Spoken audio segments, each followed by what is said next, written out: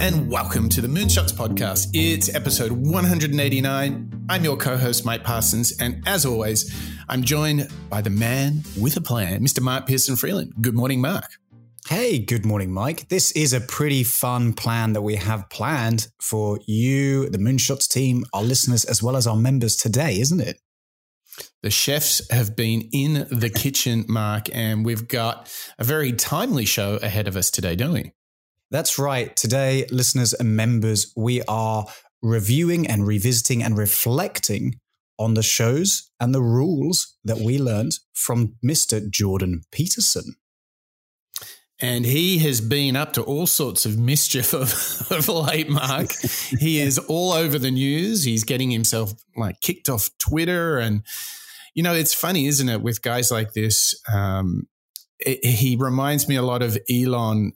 They are both controversial, newsworthy guys. And with everything that's been going on with Jordan recently, we just thought it would be a great idea to reflect on his work and ask ourselves what we can learn from such a figure. And we're not really going to pass judgment on whether he should or should not be hanging out on the Twitterverse. That's for others.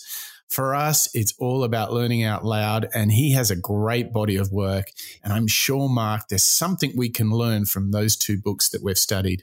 Well, that's right. We covered both books back in our library of Moonshot shows. We did his first book, 12 Rules for Life, An Antidote to Chaos, as well as his follow-up book, Beyond Order, 12 More Rules for Life. And I think it was pretty clear upon revisiting those shows, as well as Peterson's body of work, that there is so much that we can learn. Like you say, Mike, we're not here to pass judgment. It doesn't really matter. That's for somebody else to comment on. What we do here on the Moonshot Show is focus on what we can learn. I like this idea of learning out loud and proving that we can learn from so many individuals, authors, entrepreneurs, superstars, athletes, astronauts, politicians, and so on.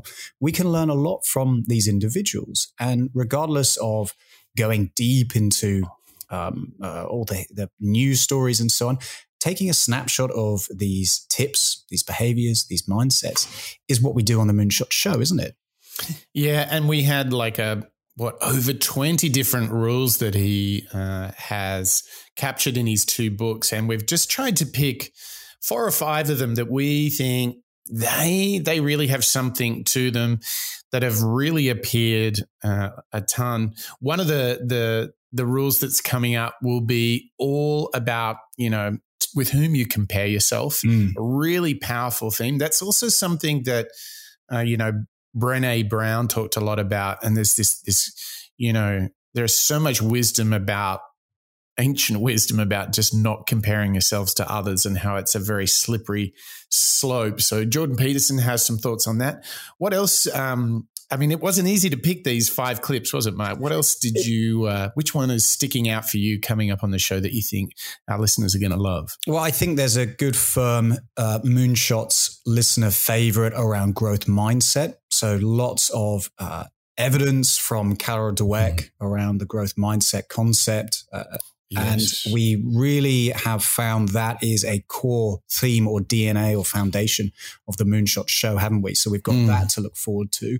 I think there's also something really specific around doing what is meaningful in your life with regards to work. That was for you and I a big aha moment when we did listen to those rules the first time around. I think that one really stands out. What about you?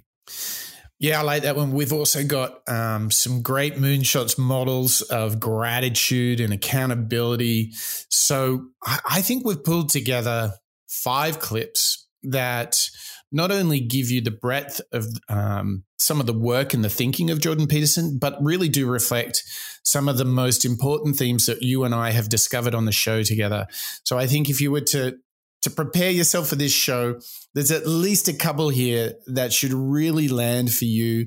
We're going to do an analysis of each of those clips, and hopefully you can walk away, learning together with us and learning together with the work of Jordan Peterson and being on the path to being the best version of yourself. So, Mark, what do you think? Shall we kick things off? Yeah, I think so, Mike. I feel ready for Jordan Peterson, so let's jump in.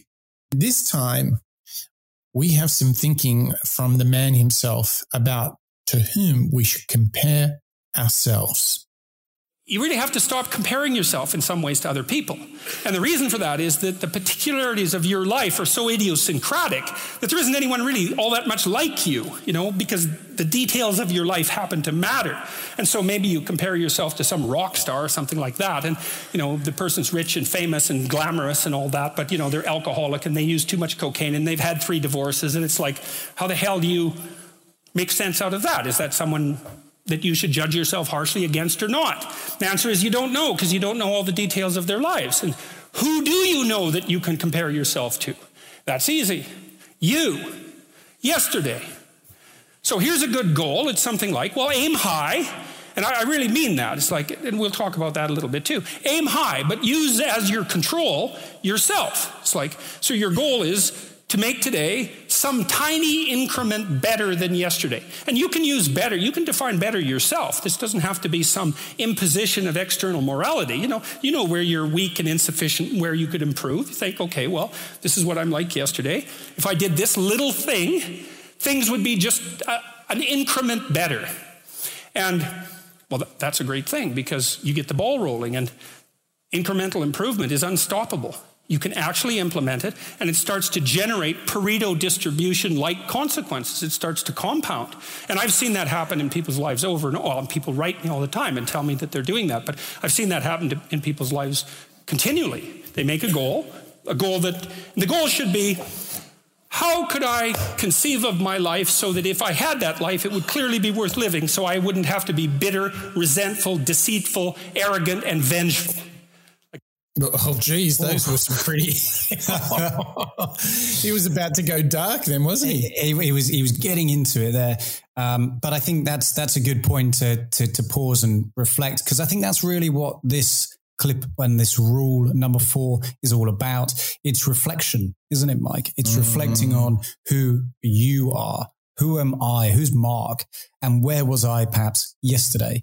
Or after a significant event, maybe today, whenever it is. And instead of constantly thinking, I'm not as influential as Peterson, instead remember that it's not a worthwhile comparison. For me, again, this is a bit of a penny drop moment, because it's very, very easy to compare yourself, your successes, your career, your interests and hobbies even to somebody else. But the truth is, it's not a fair comparison because of how different your upbringing has been, your environment, your ecosystem, and so on.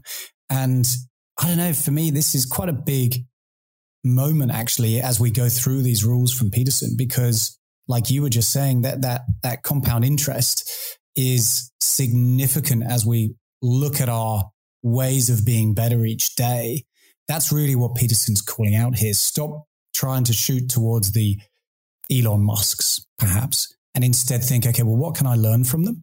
And how can I make myself better? Just small little pieces each day in order to try and make myself get that little bit better.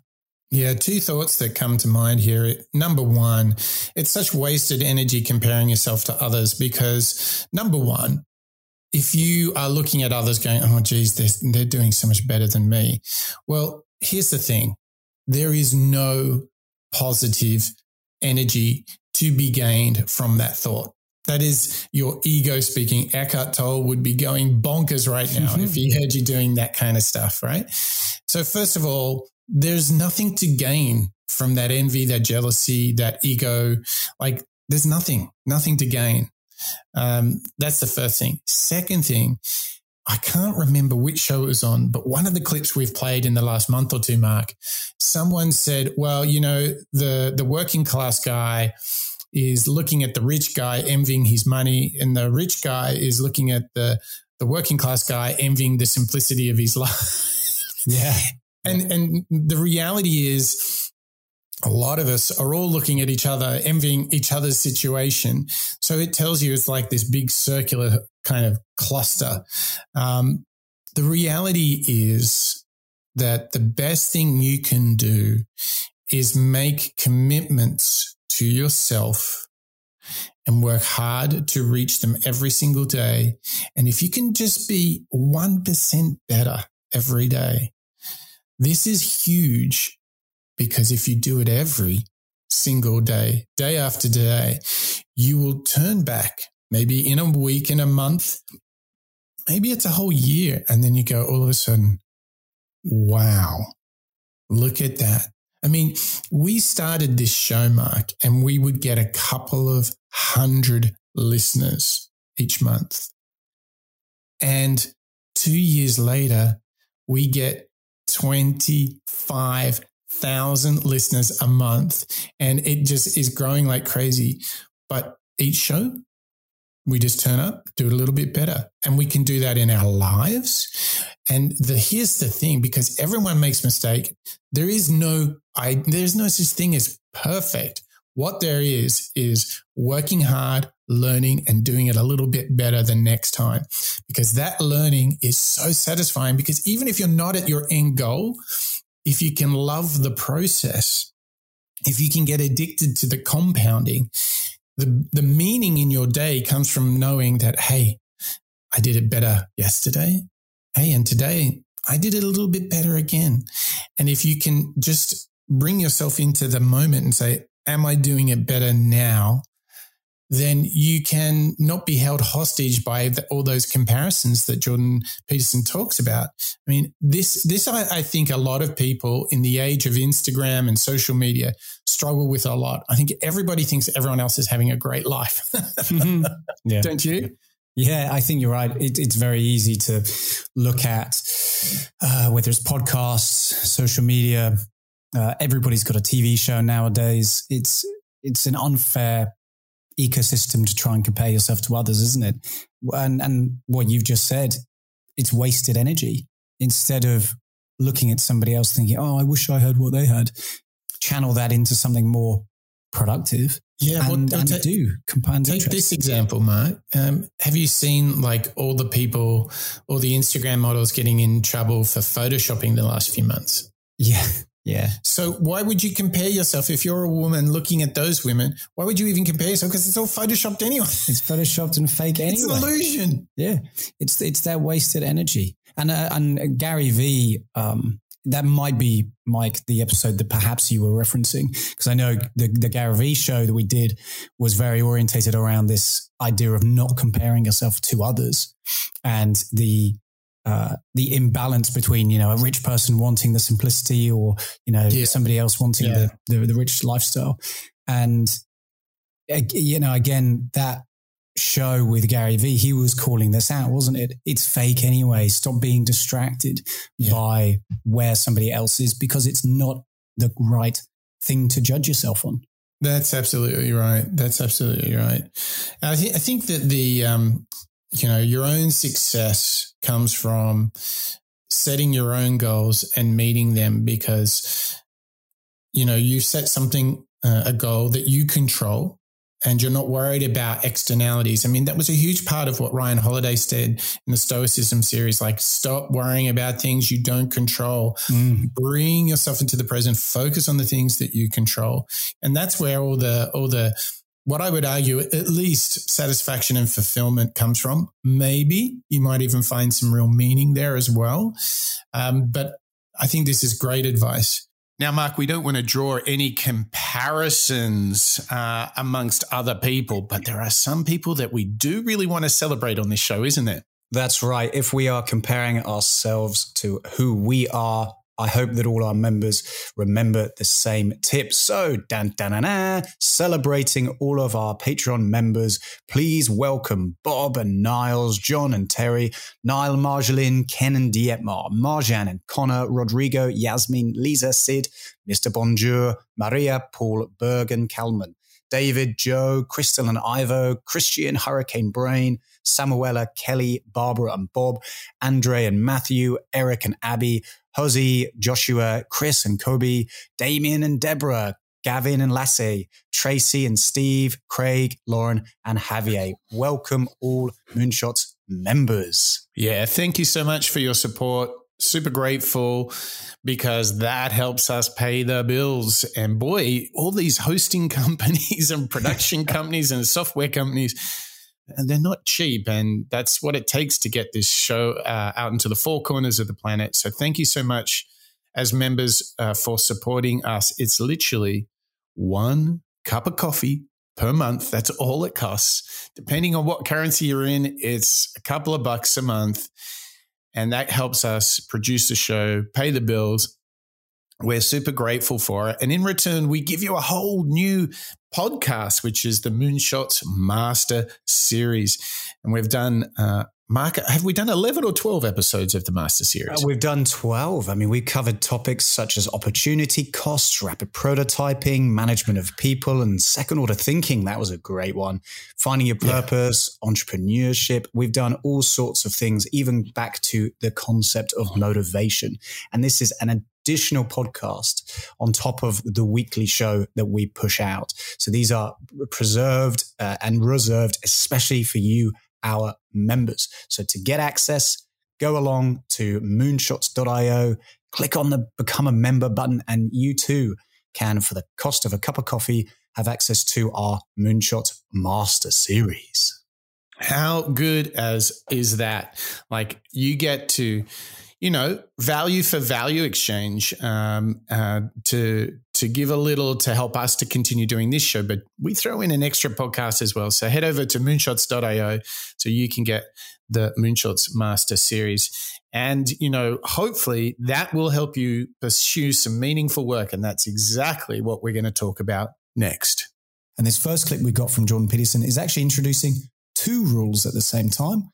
Rule 7, do what is meaningful, as well as Rule 8, tell the truth. So let's hear from Jordan Peterson. Give us this 1-2 punch about the pursuing truth. Rule 7 is do what is meaningful and not what is expedient. And I would say in some sense that's the core ethos of the book. Not exactly, because Rule 8, which is tell the truth or at least don't lie, is a necessary conjunction to that, or a necessary additional element, because I don't think that you can pursue what is meaningful without telling the truth. And the reason for that is if you don't tell the truth, or let's say if you lie, which is an easier way to think about it, you corrupt the mechanisms, the instinctual mechanisms that manifest themselves as meaning, and then you can't trust them. And that's a very bad idea. So the fundamental reason to not lie is because you corrupt your own perceptions if you lie. And when you corrupt your own perceptions, then you can't rely on yourself. And if you can't rely on yourself, then, well, good luck to you. Because what are you going to rely on in the absence of your own judgment? You've got nothing if you lose that. Rule 8 is, as I said, tell the truth or at least don't lie. Mark, I think he's not talking about like when you get caught stealing a cookie out of the cookie jar. Did you steal a cookie? No. I have a feeling he's going for something bigger here. What do you think? Yeah, I totally agree. I think he's calling us out. He's calling out the fact that if you lie to yourself, then you have a tendency to perhaps influence the way that you behave, the way that you interpret actions of others, and the way that you kind of interact with the world. That's what I'm getting from these 2 rules. And I think to build on that, he goes to a place where he really reveals the core of the book, which is to do what is meaningful, not what is expedient. And I think, Mark, this might be one of the biggest themes, not only of Peterson's work, but of the Moonshots podcast itself. Because after 129 episodes, I can tell you this idea of doing what matters, doing things of impact, doing things where true value is created, right? Things that make you feel fulfilled, satisfied, maybe a bit happy, maybe that you feel like you've achieved your purpose, you're finding some meaning in life, which is truly the greatest pursuit, versus what is expedient. And I think this is where we cheat ourselves. This is where we tell those lies. He's basically saying, don't take the easy path, take the hard path.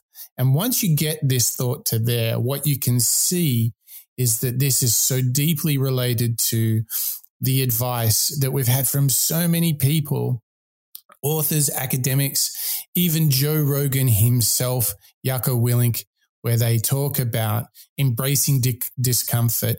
Problems, as Jocko would say, are good. Yeah, I think you're right. This is the antidote to the chaos of life when we're surrounded by distractions, by individuals who might have what we think we want. And I want to re-emphasize that word. You think that you want something when the truth is it doesn't really matter. This is Jordan calling out to us, find what is that meaningful thing, isn't it? The expedient idea and the expedient reference I think he's going for there, at least in my mind, is something that's kind of convenient. Maybe it's, as you say, maybe less it's work. Easy. Yeah, it's less work. And it's a means to an end. I'm running after a big payoff. I'm running after a success of some kind, but I'm not willing to put in that work. And that's a pretty easy trap to fall into, Mike, isn't it? You know, if you've put in a lot of work into your career, sometimes you expect something you expect that you've reached that end goal when perhaps that's maybe your ego talking. Yeah. I think you're definitely going in the right direction here. I think that the truth, or where the place from which this advice comes from, is that if you are doing something worthwhile, or as Peterson would say, meaningful, right?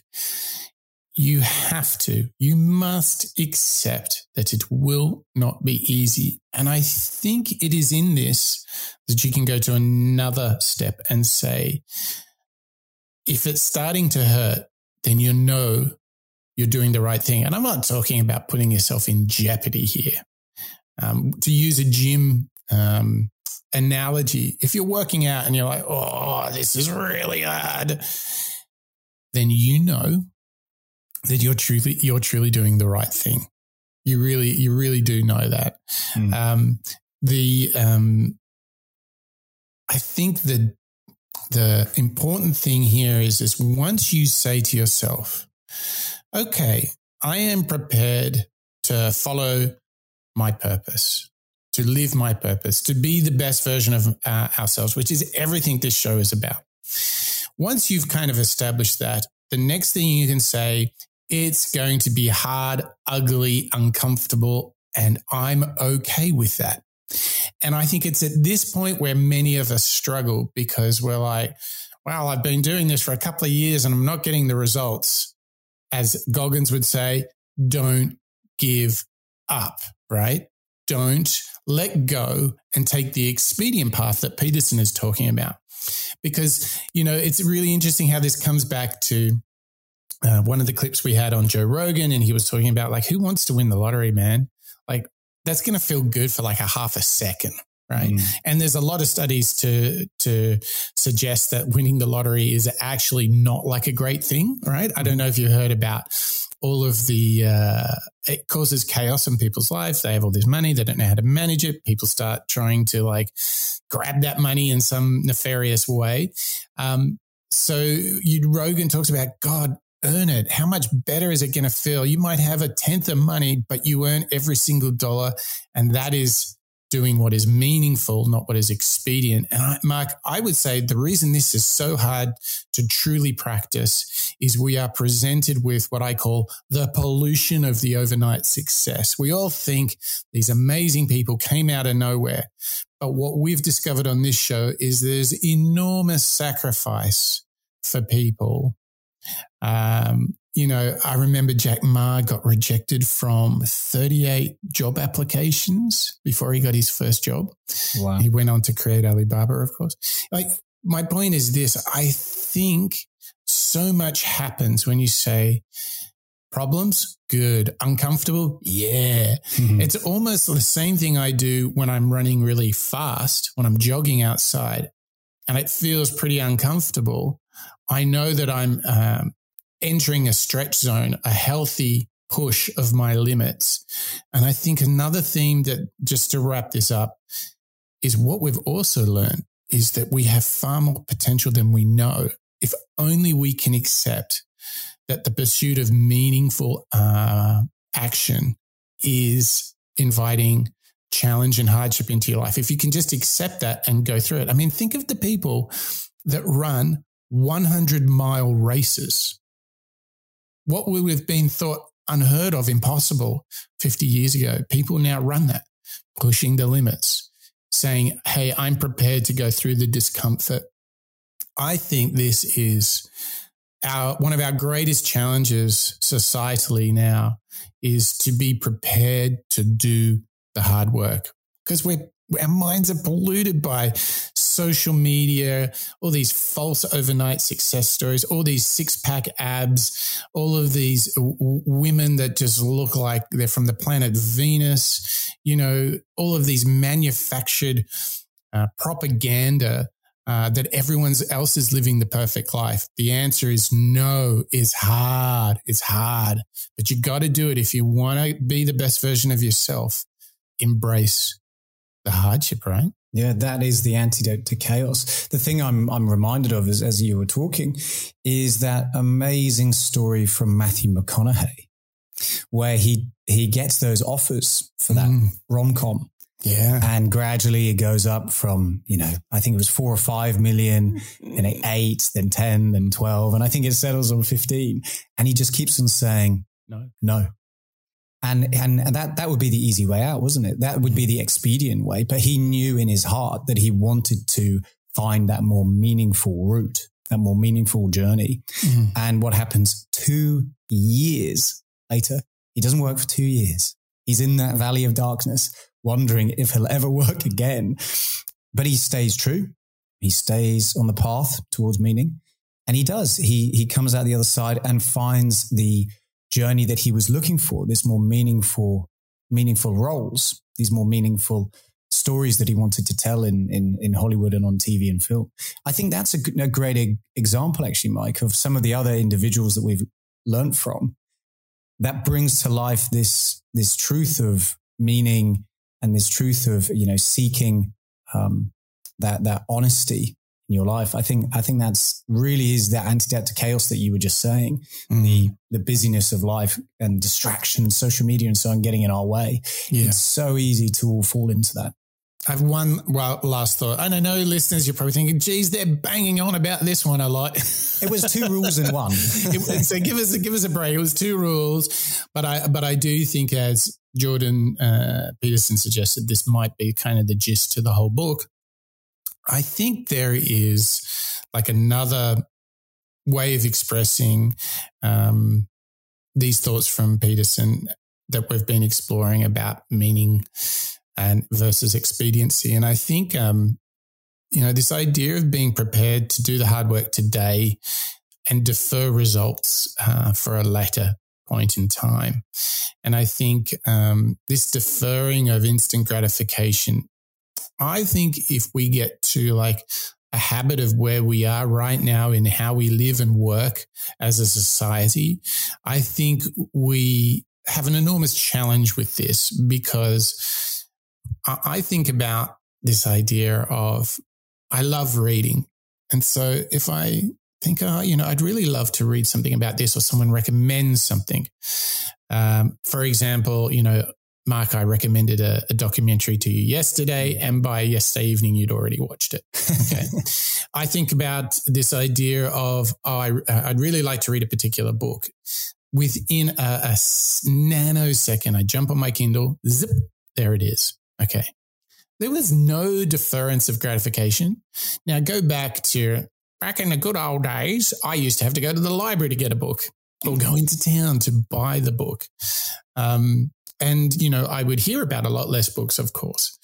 So my point is this: whether it's books, movies, content, whether it's Uber Eats, everything is at our door in a nanosecond.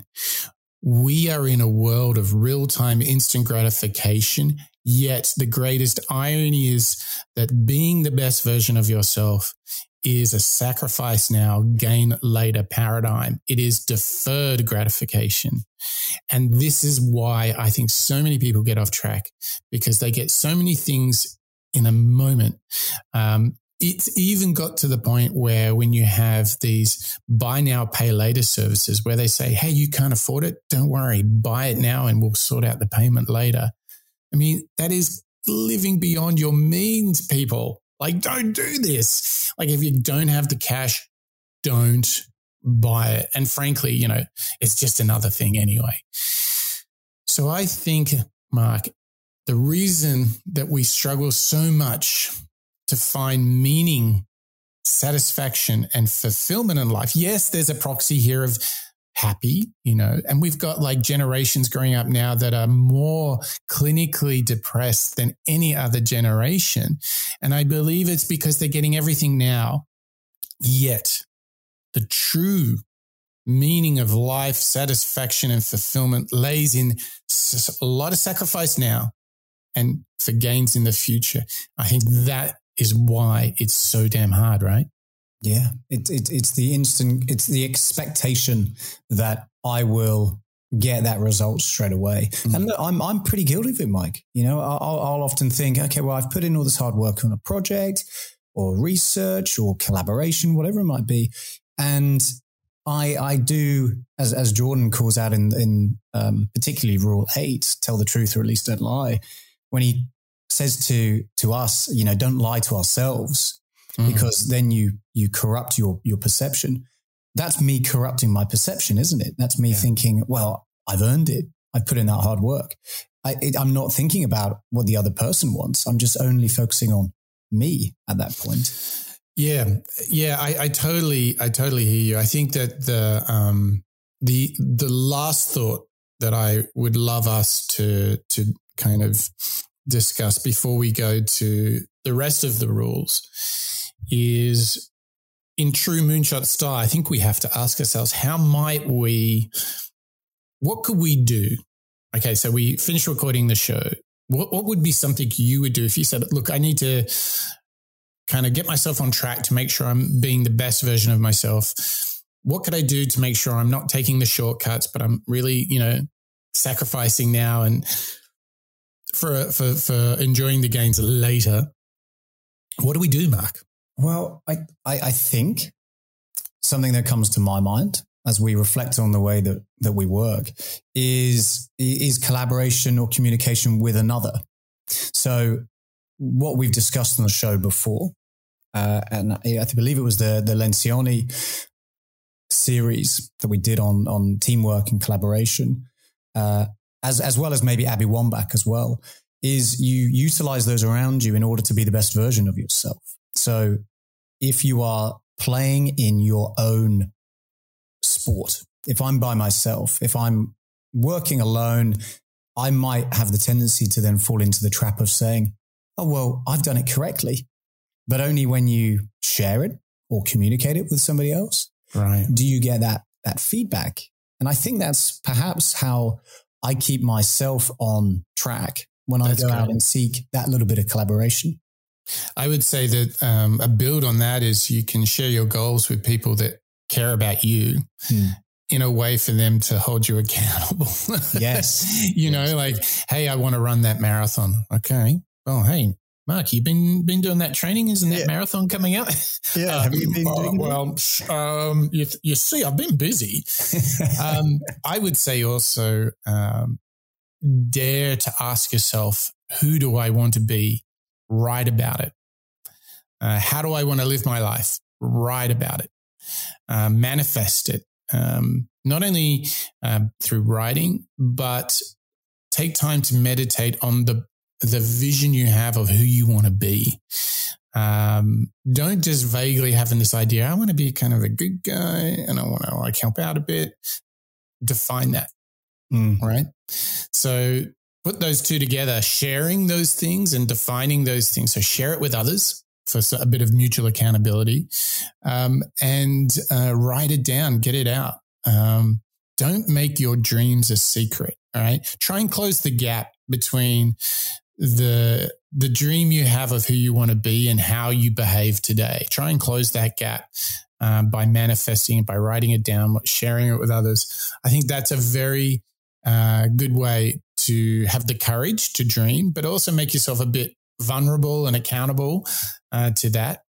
And I think a last thought here is when you build these habits, routines, and practices, whether it's waking up early, getting into bed early so you can wake up early, whether it's doing stretches, whether it's cold showers, whether it's whatever your habits are, build these habits so they are like a rock. If, for myself, I know I'm at my best in the mornings. So you know what? It's like mission number one to get my ass into bed early, because I wake naturally at about a 5:30, 6 o'clock region. And so the beautiful thing is that I don't need to set an alarm if I'm getting into bed early, because I'll just naturally wake when my body's had sufficient sleep. Now, that's how I'm trying to find meaning in my life. So ask yourself, do I have the right routines, habits, and rituals that set me up for success? And practice those every single day. Make sure they support your goals, your vision of yourself, and dare to share it with people around you so that they can hold you accountable. I mean, that's my humble shot at trying to find meaning at life, Mark. Does that make any sense at all? I think it does. I think the holding yourself accountable by telling others is one of the pieces of advice from Stephen Covey, I think. Yeah. And his 7 Habits of Highly Effective People, I believe. Yeah. Sit back and enjoy this one. It's a bit longer than usual, but it is well worth the wait. So let's, for the last time in this show, listen to Mr. Jordan Peterson. Final rule. It's called pet a cat when you encounter one on the street. And it's the most personal chapter in the book. It's a lot about my daughter. And my daughter was very ill when she was a kid, but particularly when she was a teenager. She had a very terrible time of it. She had juvenile rheumatoid arthritis, and when she was between the ages of 14 and 16, it first destroyed her hip, which had to be replaced, and then it destroyed the ankle on her other leg, which had to be replaced. And she walked around for 2 years on broken legs, and she was taking massive doses of opiates and could hardly stay awake. And she had this advanced autoimmune disease, which produced all sorts of other symptoms that were just as bad as the joint degeneration, but which are harder to describe. And so it was just bloody brutal. And as a test of your faith, there's almost nothing that's more direct than a serious illness inflicted upon an innocent child, right? And so the chapter is a meditation on that, and also on, what to do in a situation like that, because everyone is going to have a situation like that in some sense, because you'll be faced with illness in the people that you love and in crisis. And so it's a practical guide to coping with those sorts of things. Like, and one of the things you do when you're overwhelmed by crisis is you shorten your time frame. It's like you can't think about next month. Maybe you can't even bloody well think about next week, or maybe not even tomorrow. Because now is just so overwhelming that's all there is. It's like, and that's what you do. You cut your time frame back until you can cope with it. And if it's not the next week that you see how to get through, then it's the next day. And if it's not the next day, then it's the next hour. And if it's not the next hour, then it's the next minute. And people are very, very, very, very tough. And it turns out that if you face things that you can put up with a lot more than you think you can put up with, and you can do it without becoming corrupted. And she did recover quite fully, and much as a consequence of her own machinations, because she figured out what was wrong with her and then took the necessary steps to fix it, which is nothing short of a bloody miracle as far as I'm concerned. And anyways, part of the cat bit is I actually start by talking about our dog, who actually died about a year ago, but he's still alive in the book. I let people know, because dog lovers love dogs, and if you love cats, then they think you don't like dogs, and then they don't like you. So I also point out at the beginning of the chapter that, if you want to pet a dog on the street, that's okay too, so you don't have to get up in arms about it. But the idea is that, you have to be alert when you're suffering. You have to be alert to the beauty in life, the unexpected beauty in life. And that's kind of what I was trying to get across with the idea of the cat. And there's this cat that lives across the street from us called Ginger, and Ginger's a Siamese cat. And cats really aren't domesticated, technically speaking. They're still wild animals, but they kind of like people. God only knows why, but they do, And so Ginger will come wandering over, and our dog looks at her, but they're friends, and she rolls over on his back, and Seiko used to, nose her a bit. And then she'd kind of mosey over and let you pet her if she was feeling like it that day. And, you have to look for that little bit of sparkling crystal in the darkness when things are bad. You have to look and see where things are still beautiful and where there's still something that's sustaining. And, you narrow your time frame and you be grateful for what you have, and that can get you through some very dark times. And maybe even successfully if you're lucky. But even if unsuccessfully, then maybe it's only tragic and not absolute hell. And maybe I think, and this is sort of what I closed the book with, is this idea is that if we didn't all attempt to make terrible things even worse than they are, then maybe we could tolerate the terrible things that we have to put up with in order to exist. And maybe we could make the world into a better place, and it's what we should be doing and what we could be doing because we don't have anything better to do. And that's what the book is about. And that's the end of 12 Rules for Life. Thank you. Find gratitude and notice the beauty in life, because the journey's going to be hard, and don't make it harder on yourself by not looking around and petting the cats, smelling the flowers. Yeah, it was like he'd just been hanging out with Eckhart Tolle and yes, talking about being in the moment, the power of now. When in doubt, you do have the now. Wasn't that something powerful from the Eckhart Tolle show? Yep, focus on the power of now. That's the only thing that matters. It doesn't matter where you were yesterday in the past or where you're going to be in a minute or an hour's time. Just focus on right here, right now. Another one of his rules, and this is about this kind of idea of self-accountability. And it all is told through this idea of what's in the fog. Do not hide unwanted things in the fog. Yeah, that's a good one.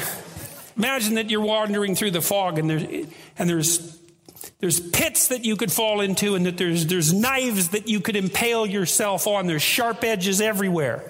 It's like, well, that's terrible. It's terrible that the world's full of pits and sharp edges and knives hidden in the fog. It's like, well, yeah, but what if you disperse the fog? Well, then the pits are still there, and so are the sharp edges and the knives, but you don't have to fall into them because you can just walk around them. And that's another reason why it's so useful to face things. It's like, well, if you become articulate about what it is that's disturbing you, then you sharpen up your representations of the catastrophe, let's say. And then you can it turns out that it's much more probable that you can deal with it. And you can't be sure, because sometimes you're just screwed. That's why you end up dying, right? It's like, well, I'm dead serious about this. I don't want to be stupidly optimistic. Sometimes you can be backed into a corner and there's no escape.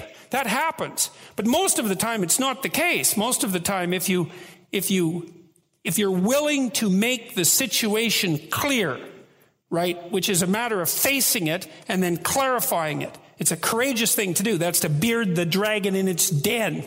If you do that, then you find that the situation resolves into a set of problems that are smaller than you originally assumed they would be, and there's a much higher probability that you can decompose the problems and then start to address them. And it doesn't matter, because it's your best bet. Like, even if it doesn't work, and it might not, it's like you don't have a better strategy. There is not a better strategy. There's not a better strategy than to seek out the dragon in its den, even though there's some possibility that you'll get burnt to a crisp and that you won't get the gold. It's much better than waiting at home in your bed quivering while the thing grows and comes in and eats you, because then for sure you lose. And that's pretty much how life works. Oh, it's one of Peterson's talents, isn't it, Mike, to tell such a story with such vivid imagery, connecting this rule to two different stories there, the knives in the fog as well as the dragon in the den. I really like. And at the core of that, when I hear it, he's reminding me, hey, Mark, remember, life's full of knives. So, and maybe there's a dragon in the cave. And instead of being blind or insisting on that maybe not being the case, or instead burying your head in the sand and not preparing for it, then you might get burnt to a crisp, or you might fall into the pit. Yeah. But instead, if you can, name the beast, and in fact, we've spoken about this on the show before. If you name the beast, if you know what's coming, you're going to be much more likely to be able to put up with it and maybe get out of it even stronger than you imagined. I like that final thing that he just actually referenced towards the end of the clip. When you do name it, sometimes it's smaller than you think. Look, there are so many builds on this. Let's do this exercise of just showing how there is this magical intersection between what he's saying and so many of the people, the superstars that we have studied, Mark. Now, number one, Patrick Lencioni, you mentioned earlier in the show, he talks about the key thing that a team needs to be able to do is talk about the dragon, right?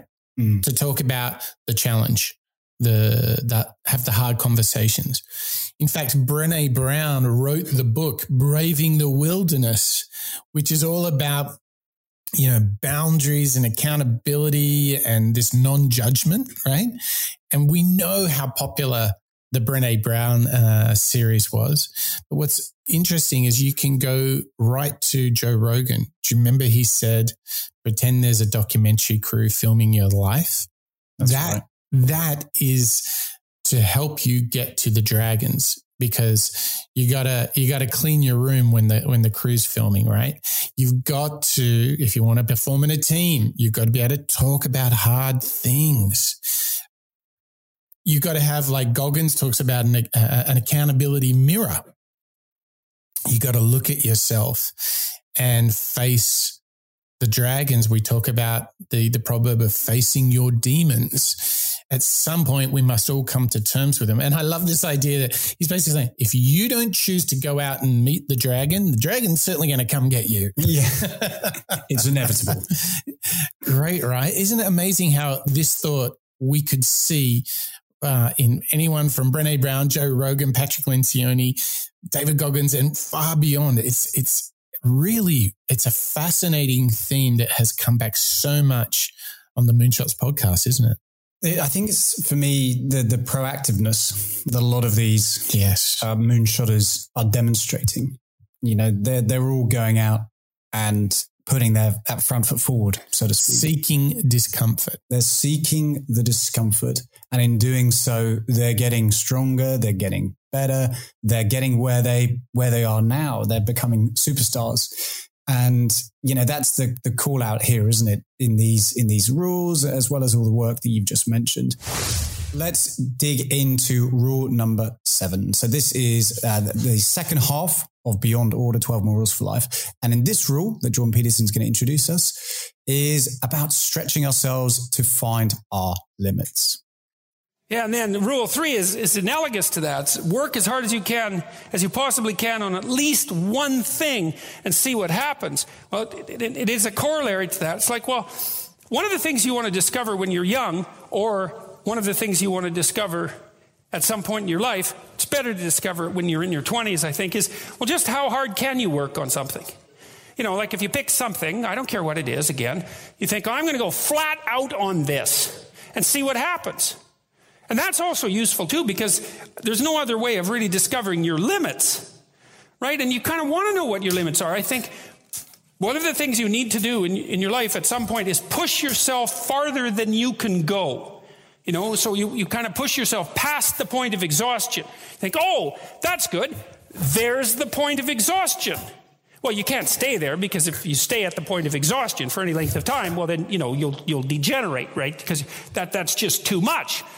But you can find that point, and then you can pull back, and you can think, okay, well, I can't go farther than that. I kind of know where my limit is now. I can pull back, and I can operate within that limit, but then at least you know where your limit is.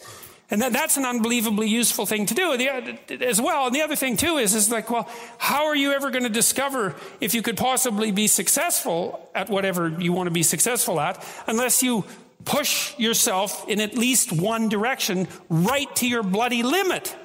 And it's another thing, that we don't teach young people, and it's quite striking to me because it seems kind of obvious. It's like, well, who are you? You're 19, you're 20. Who are you? Well, you don't bloody know. How do you know? It's like 6 years ago you were 13. You don't know anything. So what are you capable of? Well, you don't know. Well, how are you going to find out? Well, you're going to push yourself at something farther than you can go. well, then you have some sense of where your limits are. And, your limits are going to be, they're not going to be where you think they are in all probability. Well, some of them will be a little closer than you want them to be, but a lot of them, you'll be able to push yourself way farther than you think. And so that's an unbelievably useful thing to do. And so and then maybe, if you really wanted to get ambitious about it, you could push yourself as far as you could go in 5 or 6 different directions. And just find out, where are your contours, What exactly are the limitations of this form that you're inhabiting? And you get some sense of who you are and what you're good for, and that's a lot. This is part of the reason why I'm not happy with this continual injunction in our society to have more self-esteem or to be happy. It's like, well, first of all, good luck with being happy. And, it's just not going to work out when you're not happy. And things are going to come along that are going to make you not happy. And then if the whole purpose of being is to be happy and you're not happy, then as soon as you're suffering, you're done because you got nothing. Mark, there is so much in that clip. Let me just try and give you a quick selection of thoughts that came to me.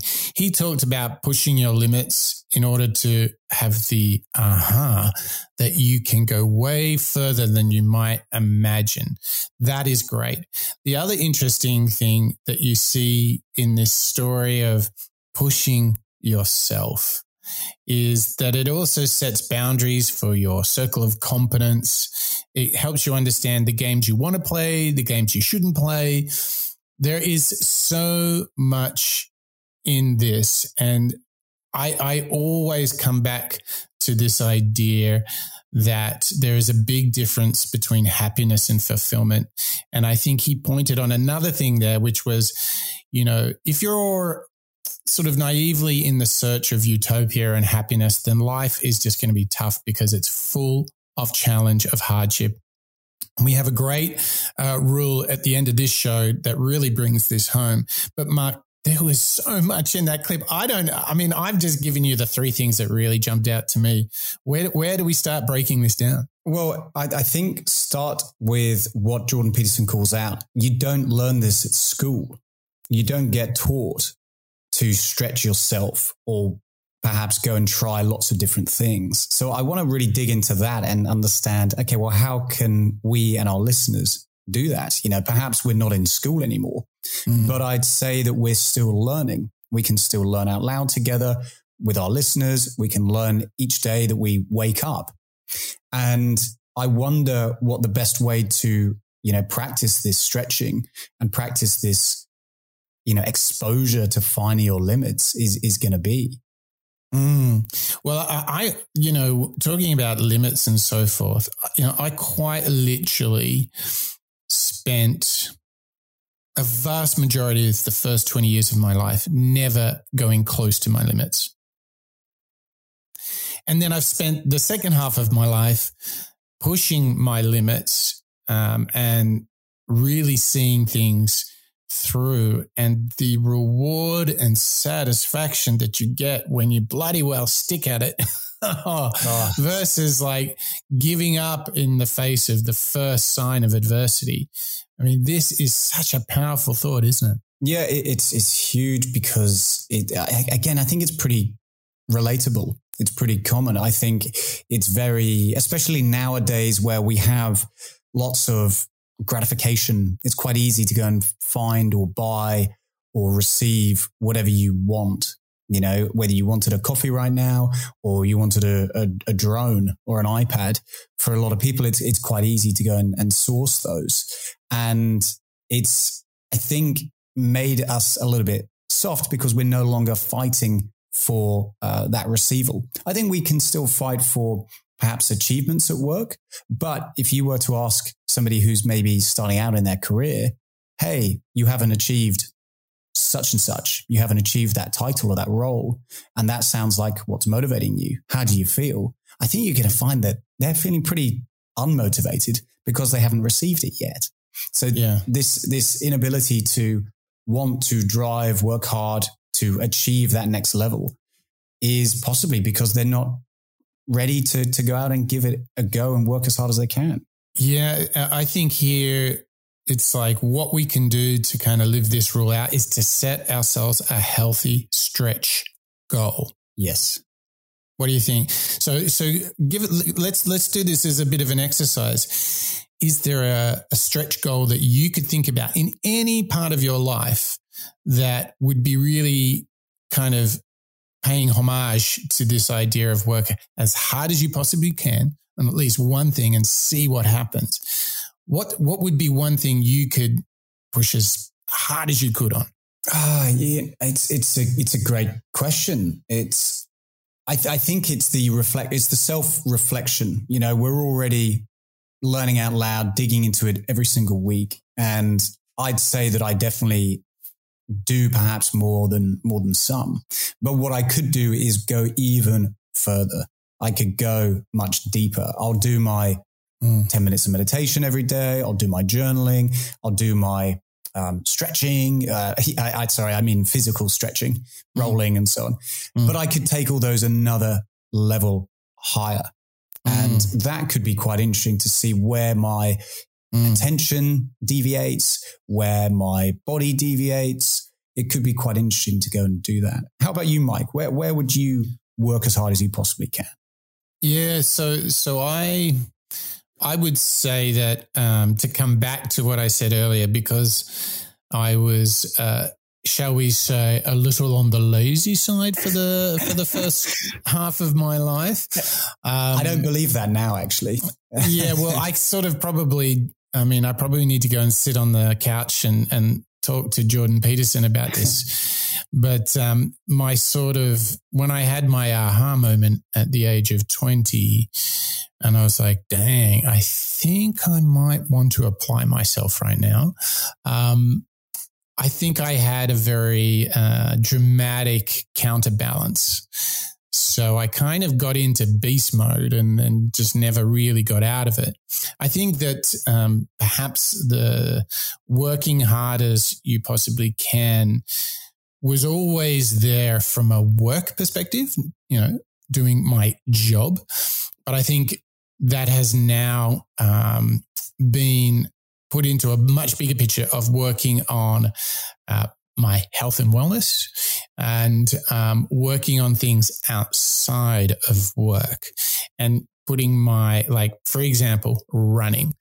So I'm doing a lot of running and I'm working really hard. So I have holidays coming up and I will attempt a 20-kilometer run on my holiday, which I've never done. So the longest distance I've ever gone is 16 kilometers. So I'm going to put a 20 there, and it will absolutely amaze you. If you had said to me a year and a half ago, oh, Mike, you can smash out 16 kilometers once a week, I would have said, you're crazy. But that's what I do now. So on the holidays, I will go for 20 kilometers. So I'm very excited about that. Oh, wow. Good work. I mean, isn't it interesting? And that's a perfect demonstration of the power of Jordan Peterson's rules, because you can interpret them physically, emotionally, or career driven. Yeah, personal, professional. Exactly. I think that's the power of a good parable or a good metaphor, is it has that wide application, right? Yeah, I totally agree. And we're going to come on to talk about, relationships, vices, and so on in the rest of this show. And again, it just shows us how applicable they all are to us, Mike. I think one thing I want to say before we move on to this next clip is that what Jordan pointed out at the end there is going to be a theme that we come back to in this show, which is get ready to change your expectations of happiness. I think that, and this was incredibly powerful in my own personal case. Once I figured out that hard work was part of feeling much more than just happy, but feeling satisfied, fulfilled, that I am living up to my purpose in life.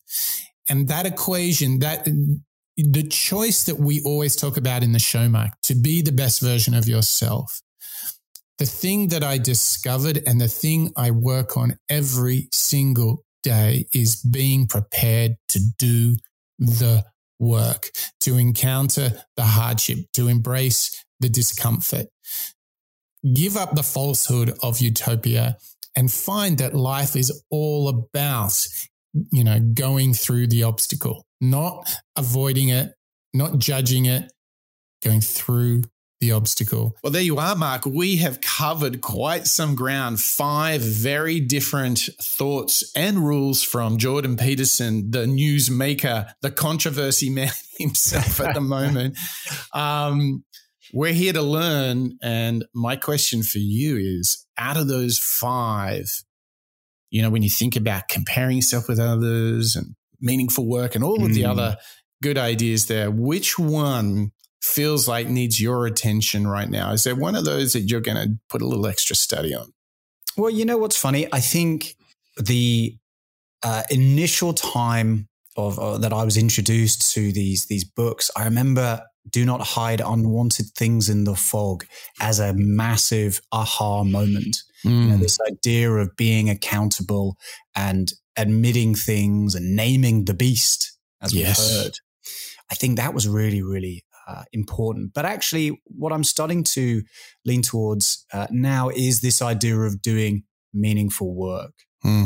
Rather than going for let's say, the expedient or the fast way instead, and maybe sometimes the easy way, instead choosing that meaningful path, that meaningful work that then allows you to prioritize, but also just look back one day and say, hey, I did that. I'm pretty happy with that. What about you, Mike?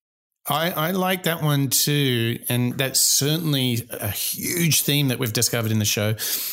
Look, just not comparing yourself with others, right? Just compare yourself to who you were yesterday. What a big idea. So that's something for me to go and work on.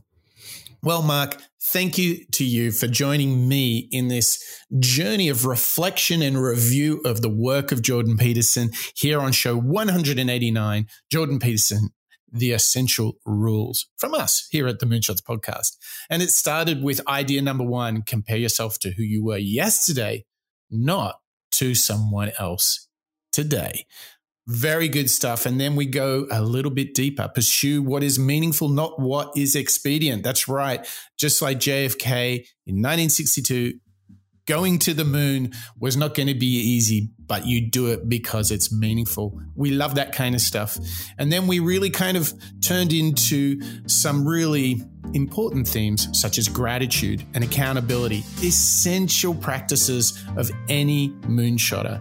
And if there was an idea that is the top of the pyramid for us here at the Moonshots Podcast, it's the growth mindset. And that's exactly what Jordan Peterson left us with the idea to work as hard as possible so that you can at least get one thing to that top, see one thing through and just see what happens. What a great rule to do the work. And that is a fundamental principle of us here at the Moonshots Podcast. This is how we can be the best version of ourselves. And it's such a pleasure to learn out loud together with you, our members, and our listeners. All right, that's it for the Moonshots Podcast. That's a wrap.